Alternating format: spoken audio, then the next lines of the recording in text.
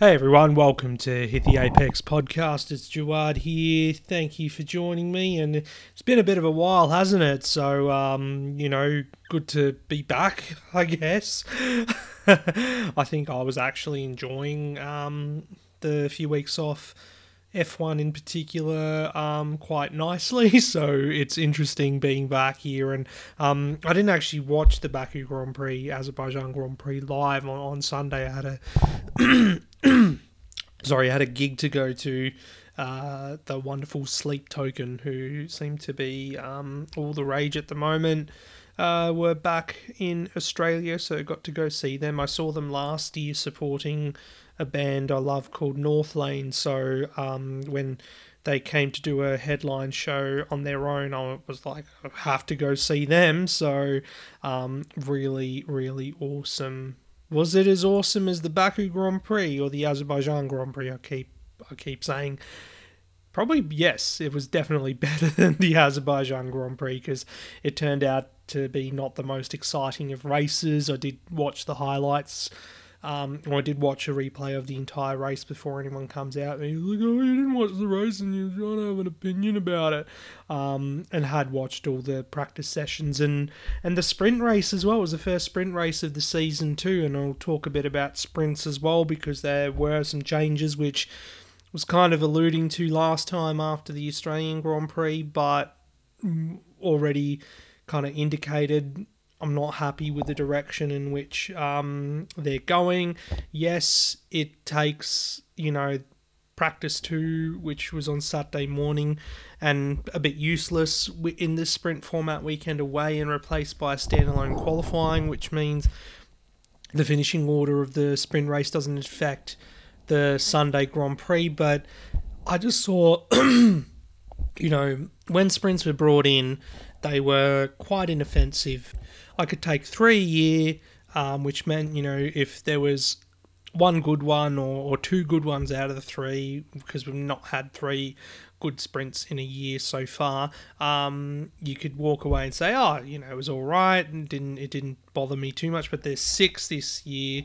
There's this whole new format for Saturday as well, which, I'll be fair, given how much F1 had hyped up the Saturday or Sprint Saturday, whatever they want to call it, and a super sprint shootout, using all these really fancy words.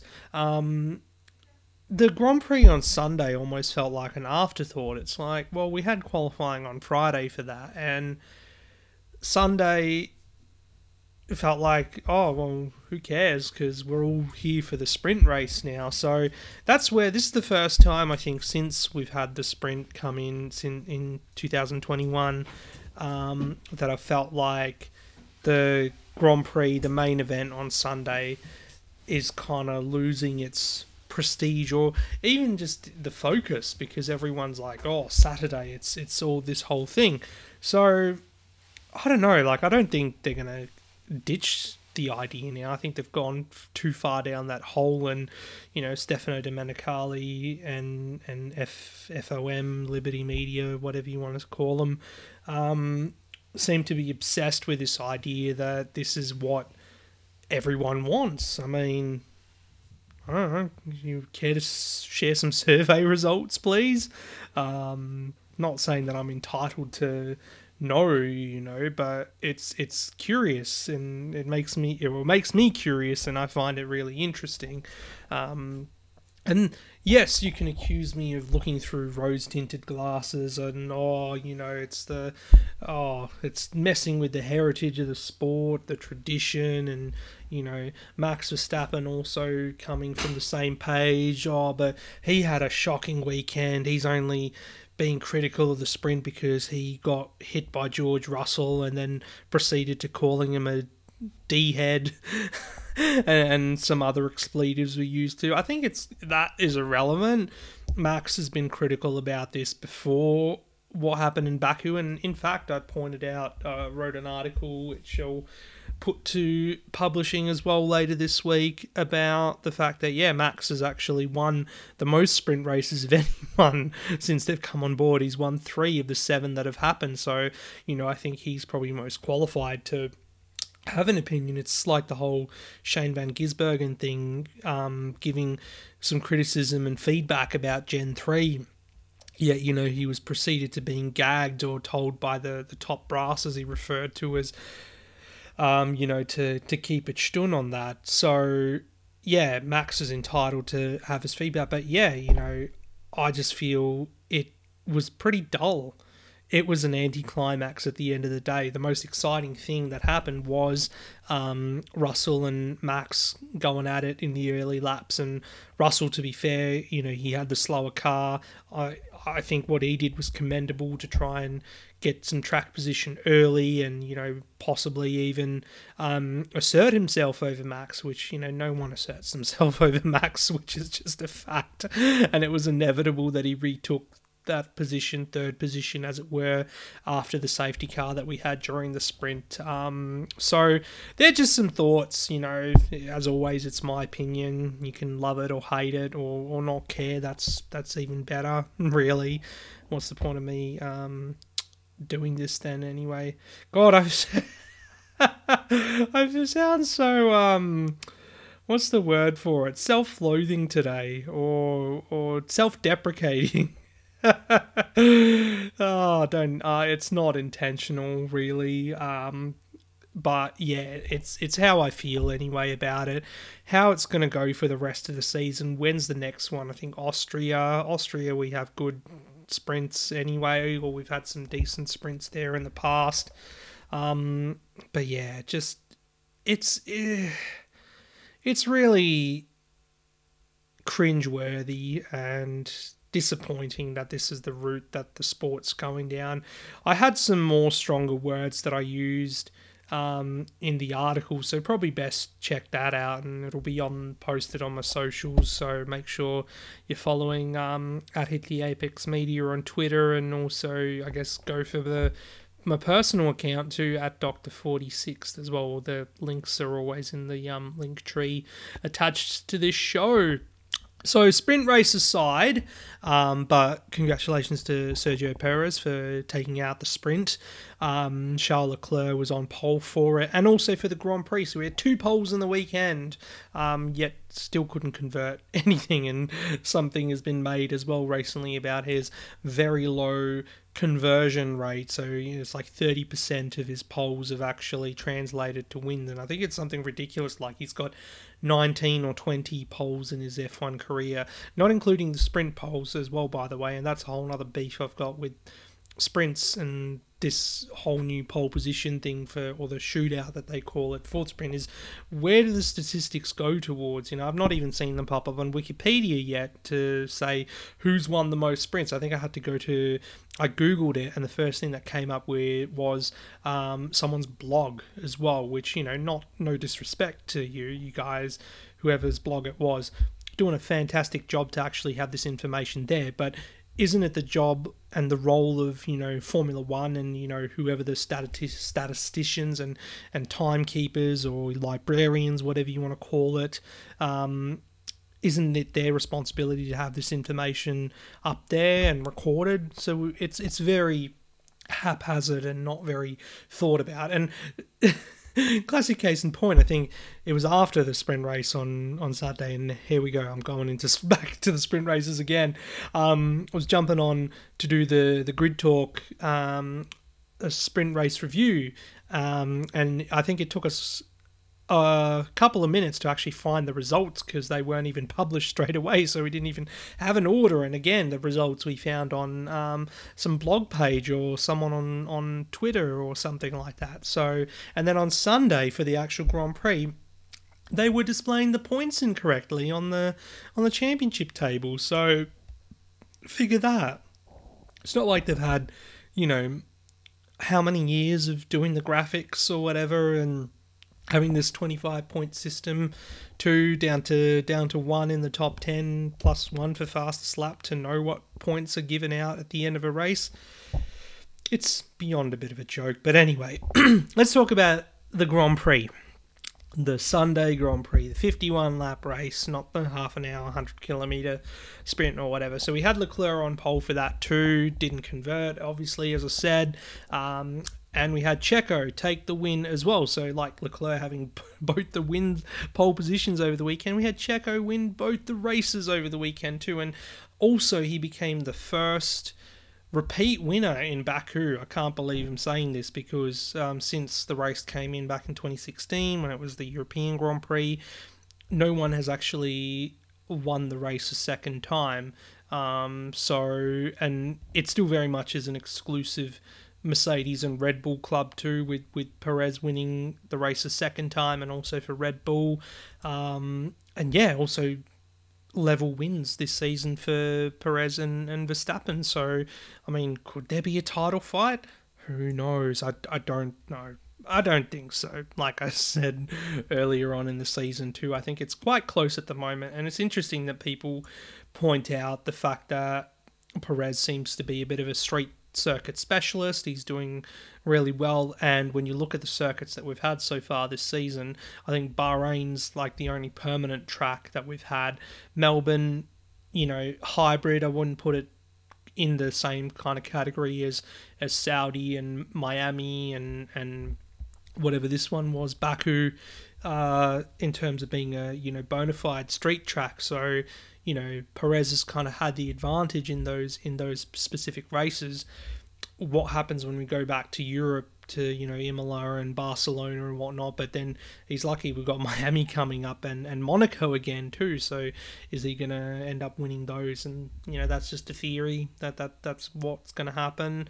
Maybe he is able to take it to Max this year, same way Rosberg did in 2016 to Hamilton. So we'll just have to wait and see.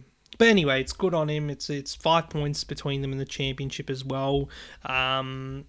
Max ended up having a bit of a compromised race, you can say. So Leclerc led early on before Max and Checo were able to pick him off.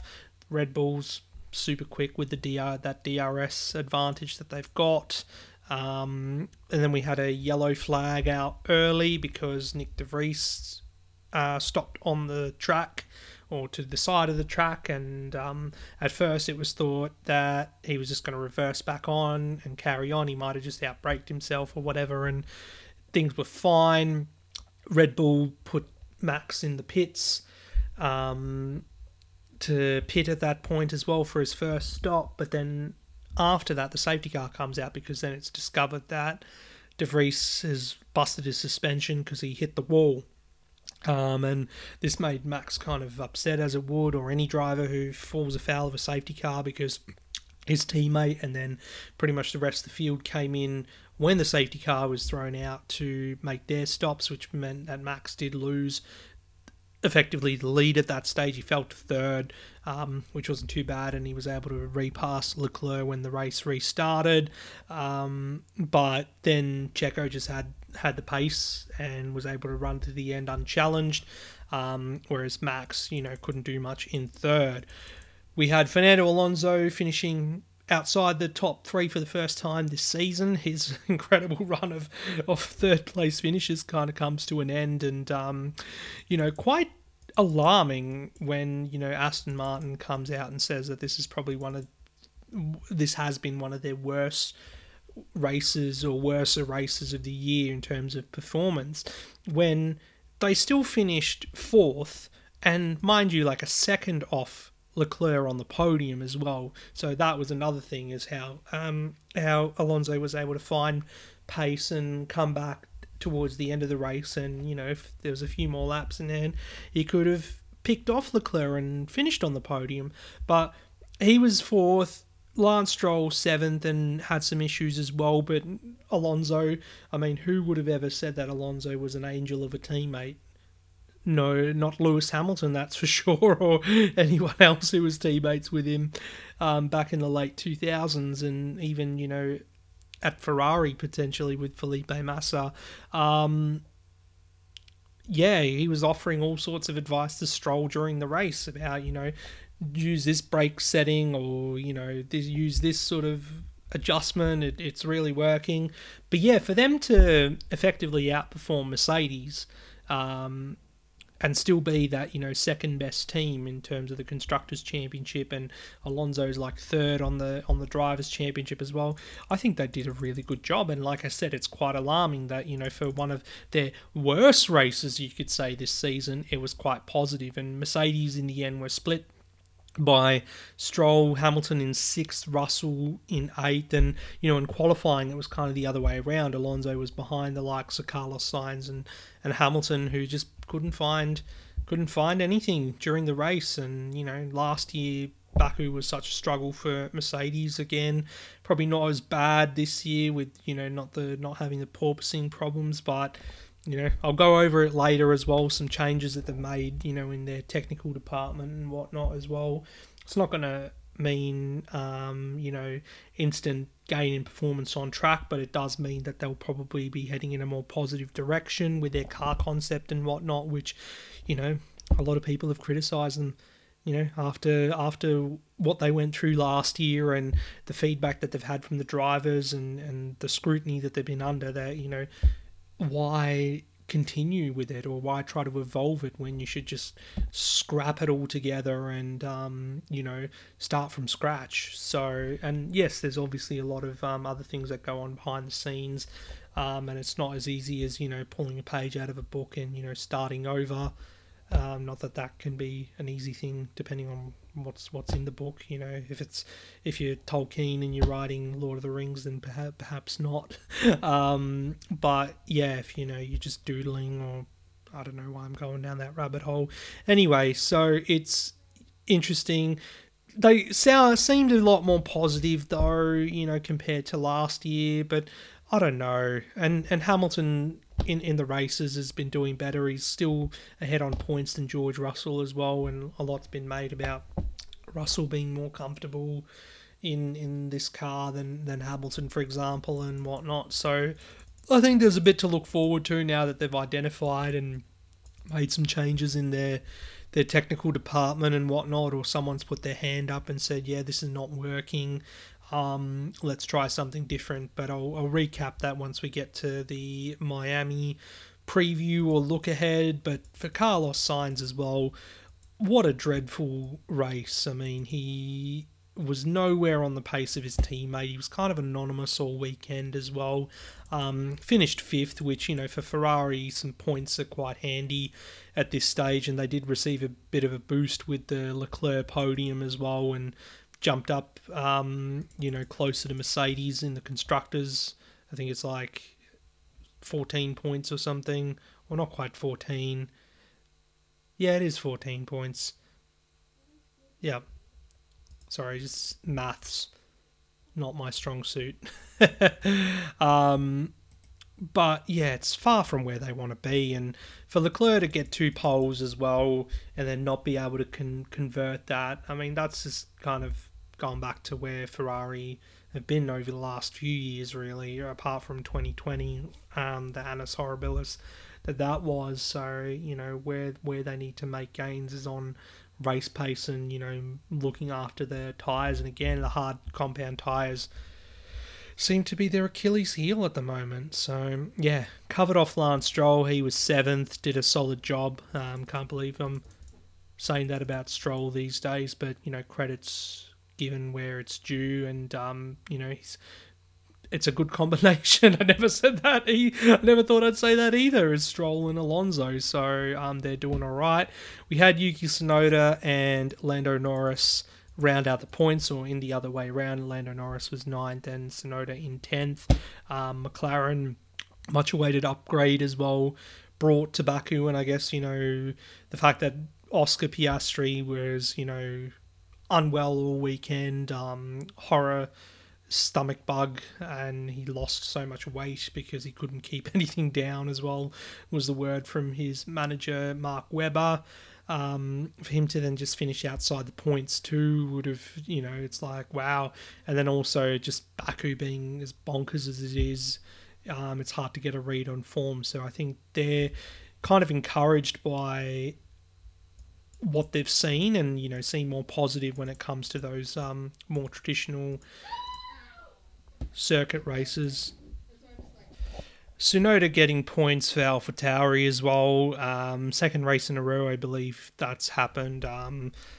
Bit of a miracle, I guess, but Yuki's doing pretty good by comparison to his teammate De Vries, that's for sure. And it's a bit sad, really, because I came into the season with some, solid expectations and hopes that, someone who's gone into Formula E and become world champion and was highly rated by Mercedes would actually be quite solid, but unfortunately no. And he was not the first time he crashed either in the weekend, and neither was it the first time that we had the Alpines in trouble during the race too, because they had an incident-prone weekend, whether it was reliability, and we saw Pierre Gasly's car on fire, and then they got it all ready for him, I think, in sprint qualifying, and then he crashed in sprint qualifying, and Esteban Ocon ended up having to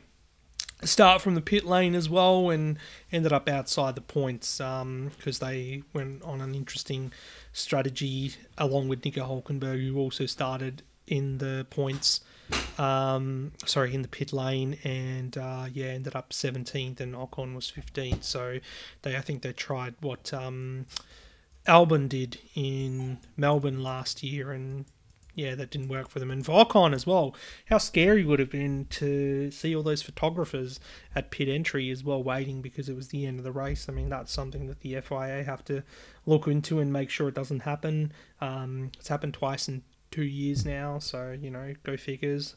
I know that Melbourne Grand Prix organisers got into trouble for the track invasion that happened early. This is just as bad. So what the hell's going on at the moment? I could say that it's a bit of a what, free for all, or just it's anarchy, I guess. Let's keep changing the format, and everyone's gonna love it. Not also a bit of a horror show for Alfa Romeo as well, and again I think a bit of scrutiny on Valtteri Bottas in terms of his performance, again out qualified by his teammate Zhou Guanyu. He ended up classified in the race, but a lap down, and behind Nico Hulkenberg. Zhou, succumbing to some reliability problems as well, so not the greatest time for them at the moment. And then when you look at where they are in the standings, they do have 6 points down in 8th, and they're ahead of AlphaTauri and Williams, but, are they in the same class as, say, Haas? Probably not. And then, Alpine as well with their horrible weekend, 2 weekends in a row where they've not scored points or had both cars see the checkered flag. They are behind McLaren still by 6 points. So but it's early in the season and they can easily catch up. Anyway, that's Baku. That's the Azerbaijan Grand Prix done. Looking ahead to Miami, I won't be watching Miami. I'm going away camping for the weekend. It was a competition that a friend of ours won, and at some wine festivals. So I'll be enjoying wine while the Miami Grand Prix is going on, and won't be covering it at all. So it depends on if I get reception. I'll actually be able to check on results and stuff like that, and I'll just have to watch the replay when I get home, or the race highlights. But it's the second race. Sorry, it's the second race in this little run that we've got of 5 events in 6 weeks. So we'll have a week off after Miami, and then a triple header, Imola, Monaco, and then Barcelona, I think it is. Another street race for Checo. Is he going to get lucky here? Can we expect a surprise maybe to the Red Bulls? I don't know. They were pretty strong here last year too, and despite Ferrari being on pole position, the Red Bulls in the race were just mighty and were able to overturn them. Like I was saying, there was changes at Mercedes, so James Allison back in as technical director, while the previous technical director now, Mike Elliott, who was in that position and went down and effectively designed, the 2022 car, and was in charge of that. He's put his hand up and said, well, look, this is not really working. And rather than, firing him or, demoting him, he's ended up with a promotion to Chief Technical Officer, which is the role that Allison was in. And perhaps, it's a sign of how good Mercedes are with people management, which is something that I really, I love the Mercedes organization, and their structure and everything, and everyone. It doesn't seem toxic at all, is what I'm trying to say. And and some teams probably would have fired Elliott and said, "Well, you can bugger off, and we don't want to see you again." But they've probably identified that Elliott's skill sets are more suited to that CTO role, while Allison, who was going through, I guess, burnout, or talking about how TDs, designers, they have shelf lives in F1, and he thought he might be near the end of it. So for him to take a break when he did, and then now he says he's come back rejuvenated, is really good. So perhaps he'll carry on. I mean, look at Adrian Newey. He's just signed on apparently for another, stint with Red Bull. In his role, they might as well just give him a lifetime contract at this stage, given how much he's contributed. So I think that's where, for Mercedes, not in the short term, of course, because it's hard to, be like, cool, I'm in charge now, and here's upgrades to make the car faster. It doesn't work like that. It'll come with time, and at least we know that next year there is a very low chance, if things go right, that Mercedes will be in the position that they've been in the last year and a half, for example, with this concept. They'll have to go down a new concept route. They're supposedly talking about some upgrades coming later this season with, going down a different side pod route. So maybe that could even be, a step in the direction. We also heard that Franz Tost is out at AlphaTauri, kind of put into retirement, I guess. And he's been team boss of that outfit since they came in back in 2006. So, he's obviously seen a lot and, undergone massive changes within the sport and his organisation as well. And, we've seen the rise, I guess, of several of Red Bull's talent, or rise and fall, and not even getting there for some of them as well. When you look at the likes of Bourdais and Sebastian Buemi, Jaime Alguersuari, all those drivers that didn't make it. Jean-Eric Verne as well, who went on and did better things elsewhere, that never made it to the senior Red Bull team. Or ones that even did make it to the senior Red Bull team and didn't cut it quite there, like Danny Kvyat and Alex Albon, Pierre Gasly, and whatnot. But yeah, when you look at names like Sebastian Vettel and the win that Vettel took in 2008 for them at Monza, the team's first win, that was special. Pierre Gasly, of course, doing the same thing in 2020. But yeah, well done to Franz Tost, I have to say. And it's not been the easiest for this team recently. There's been a lot of talk and speculation about whether they might be sold off because the new boss at Red Bull, since the passing of Dietrich Mateschitz as well, doesn't really care much about the racing and whatnot. So, why have two teams and when one of them is kind of a liability at the moment, or whether they'll be relocated to the UK out of their Faenza base in Italy. But they've opted to, go in a different direction with some new leadership. They've got Laurent Marquez, who's been at Ferrari last couple of years, and interestingly as well, Peter Bayer, I don't know. Anyway, they bought him from the FIA as well. So, and when you look at Marquez's background as well, he was part of the FIA for quite a while before controversially making that switch over to Ferrari. And Peter Bayer, kind of in that sort of overarching role, like a CEO or management role that the FIA president Mohammed Ben Sulayem put him in, after he said he would be stepping back from the day-to-day stuff, which, he got into quite a bit of trouble for being too hands-on. So that'll be interesting to see what happens there at the FIA going into next year. So that's basically what I have, in terms of looking forward to Miami. I mean, because it's inevitable that Red Bull will win. I don't know. I want to be surprised when I get home Monday afternoon, hungover as heck, and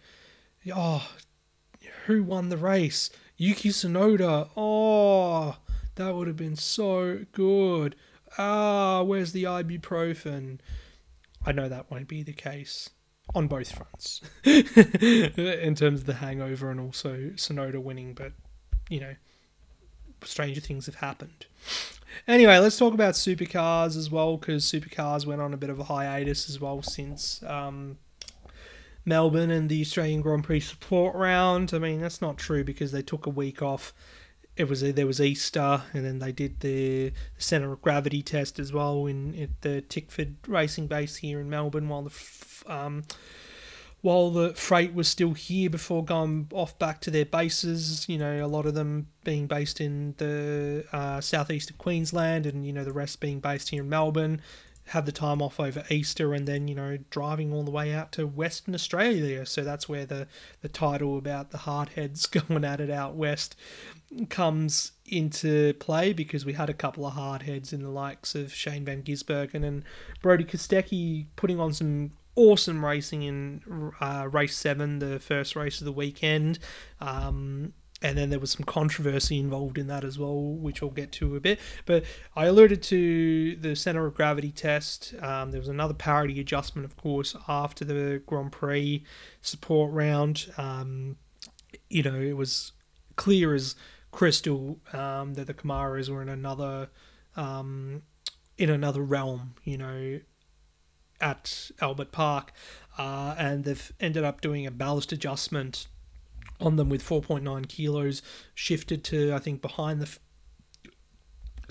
fuel cell or in front of the fuel cell or something, towards the rear of the car.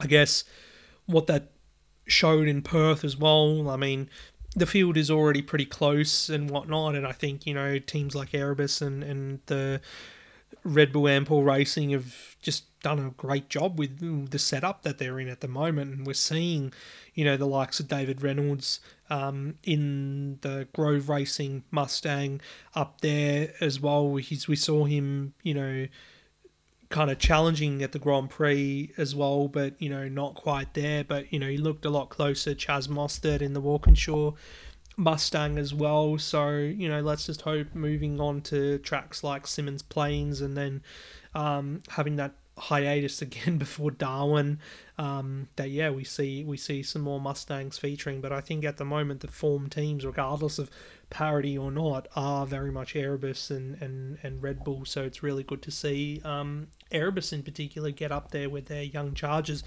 We also had the announcement before the Perth Super Sprint that Shane Van Gisbergen signs on, putting pen to paper on a multi-deal, but apparently there's an option to get out at the end of 2024, end of next year. And in a TV interview that he did with Supercars and Fox Sports, he kind of said, it's to the end of next year. So maybe he's alluding to the fact that while he's got this agreement in place, he doesn't see himself being in Supercars beyond the end of next year. So, dropping that hint a little bit too early. Maybe he wasn't supposed to say that. Who knows? What is clear, though, is that, he's kind of clarified a lot of his thoughts and, made it clear that, he's keen to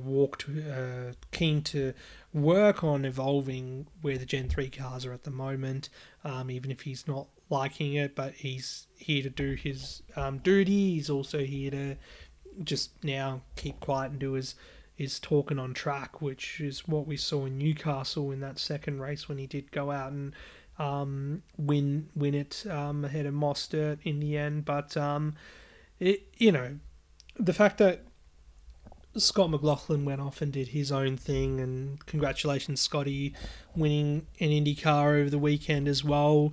And Van Gisbergen as well, potentially leaving for NASCAR, who knows, or to do whatever kind of racing he wants to do in America. It was interesting to hear that he's not liking what's going on in Europe at the moment, and America's where he sees himself in terms of future. And this is interesting given that Van Gisbergen at one point in his career was doing a lot of racing in Europe, as well as racing, I think, still for Techno Autosports at the time, but doing Blancpain, and racing at like Spa 24 Hour and stuff like that. Now it seems to be more, focused on things like NASCAR and, possibly IMSA. But yeah, I think he would kill it in sports cars, given how great he is in GT machinery. So, yeah, I just think it'd be a shame if he does decide to move on. Of course, it allows, another crop of stars to come to the fore. But, he's been great, and, talk about, it can be a bit boring at times with him dominating, but that's just the talent of the guy, and I've got nothing against it. He's been excellent, and again, we saw that on show in race 7. Brody Kostecki, he's been the form guy so far this season, but Gizzy with his 9-lap tyre delta ends up getting him towards the end of the race. Saw some excellent defending, questionable defending, maybe you could say, but, this is what you got to do. We know Shane's a hardhead, Brody's a hardhead, and there was a bit of a bump and run at turn 6 on the penultimate lap, which Erebus ended up protesting post-race.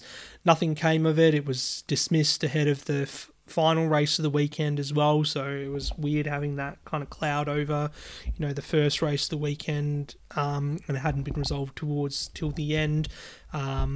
And the fact that Brody was also given a bad sportsmanship flag for blocking as well in that little sequence of events was quite interesting. I don't think what he was doing was, it wasn't like a Max Verstappen, I'm going to just cut you off from the other side of the track. It was very, touch and go and, let the boys race kind of thing. So, but yeah, it ended up being resolved and, nothing, no one was penalised, which was good. And, Kostecki's still leading the championship. Erebus is still at the top of the team's championship, which is awesome for them. Doing really well. We had Will Brown winning his first race in a couple of years. I think 2021 was the last time he won for Erebus as well. And their first ever 1-2 in supercars. I mean, Erebus have been around since, 2013, so 10 years now. They've had some wins here and there, and they definitely came into their own when they had Reynolds and Anton De Pasquale there at the early part of the Gen 2 era. But man, the fact that they've not had a 1-2 until now, and seeing these young Chargers pull it off is really hats off to them. Really love their work. Always been a fan of Betty Klimenko and the efforts that she's put in with her team to put Erebus where they are, and genuine front runners and championship contenders. So this is awesome. Will Brown leads off the pole position ahead of Reynolds. Kostecki, though, picks off Reynolds on the first lap. Then we had Reynolds punted off at the final corner by De Pasquale. It was more of a bump and run than what we saw Van Gisbergen involved in. And, of course, De Pasquale was penalised 15 seconds for it. The bump and run that we saw Van Gisbergen do was very much akin to what we saw him do to Mostert in race 2 back in Newcastle. And of course, that was very much, that's just racing, and that's how Shane races. It was still fair at the end of the day. But yeah, Anton was penalised 15 seconds here. 6.2 second win for Brown over Kostecki. James Courtney in third. The only other Mustang on the podium for the weekend other than Reynolds as well. And, good on JC as well for rebounding after what would have been a tough weekend in Melbourne at the Grand Prix, having that car fire, but then also being on the podium, but then getting that taken away from him with the penalty because he put Reynolds into the gravel at turn 1 during one of the races. So, I think that's really good. And really sad to see, again, the Shell V-Power Racing team and Cam Waters as well, who's a Mustang, regular front runner, to not be featured at all or up there in the thick of it. So they really need to do some soul searching, and hopefully they can get themselves into the battle as well in the coming rounds. Difficult to, I guess, say that they'll be in championship contention, but, Waters is someone who's won races regularly and been in the thick of it with Van Gisbergen in previous years. So, yeah, it's a bit, off-putting that he's not up there. We had Brock Feeney win another race, 3 wins for him in the last 4 events, and he converted pole position, had an even start with Brown, but, went on and just was clinical in the race, 6.8 second win, and, very much taking up after his predecessor in Jamie Whincup.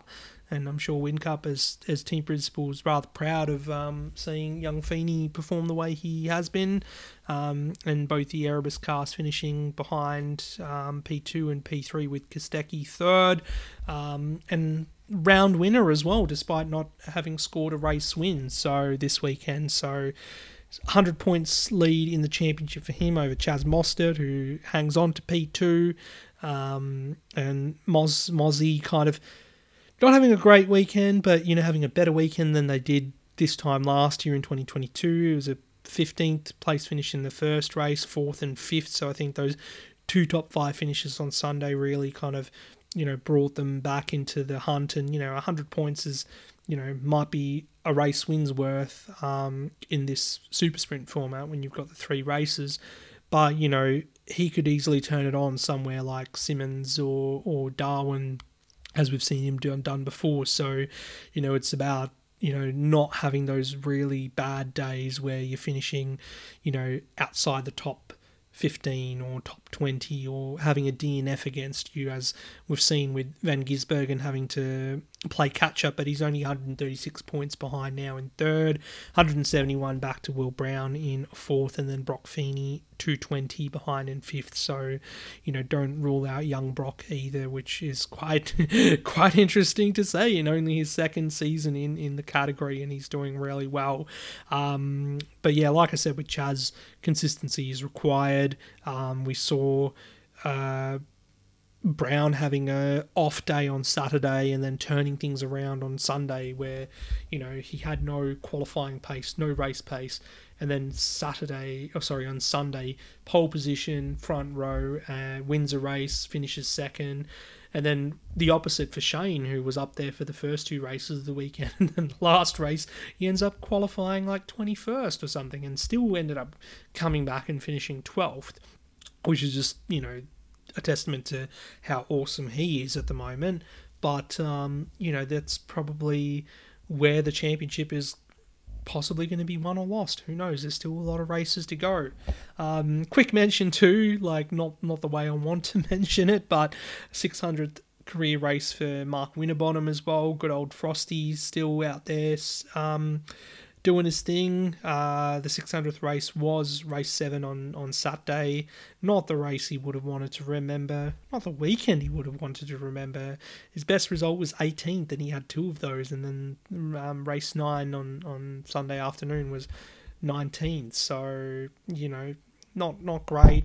It's a team that, have shown flashes of brilliance, and, we've seen Scott Pye take them to the podium in the past, and, Frosty himself has had a pole position at the next track we're going to in Tassie.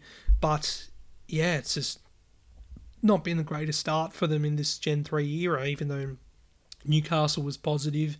So I hope that they can turn things around and really feature in the hunt for top 3 and even for race wins. I'd love to see Frosty win another race, and also, winning with a different manufacturer other than Ford, because he won all his races and his Bathurst and his championship with Ford back in the day in the old Falcon. So yeah, anyway, I think I'm done. Just about done for this one. Thank you for sticking with me and tuning in, and listening to what I have to say. I'll be back next week after I've got around to watching the Miami Grand Prix, and I'll recap that for you and any other news that breaks in the next 7 days. As I said at the start of the show, feel free to follow me on socials. At Hit the Apex Media is the Twitter. There is a link tree that's in the podcast anyway in the description, and that'll lead you to all the relevant areas that you need to go to follow me. But other than that, I hope everyone stays safe and takes care, and see you guys next time. Ciao.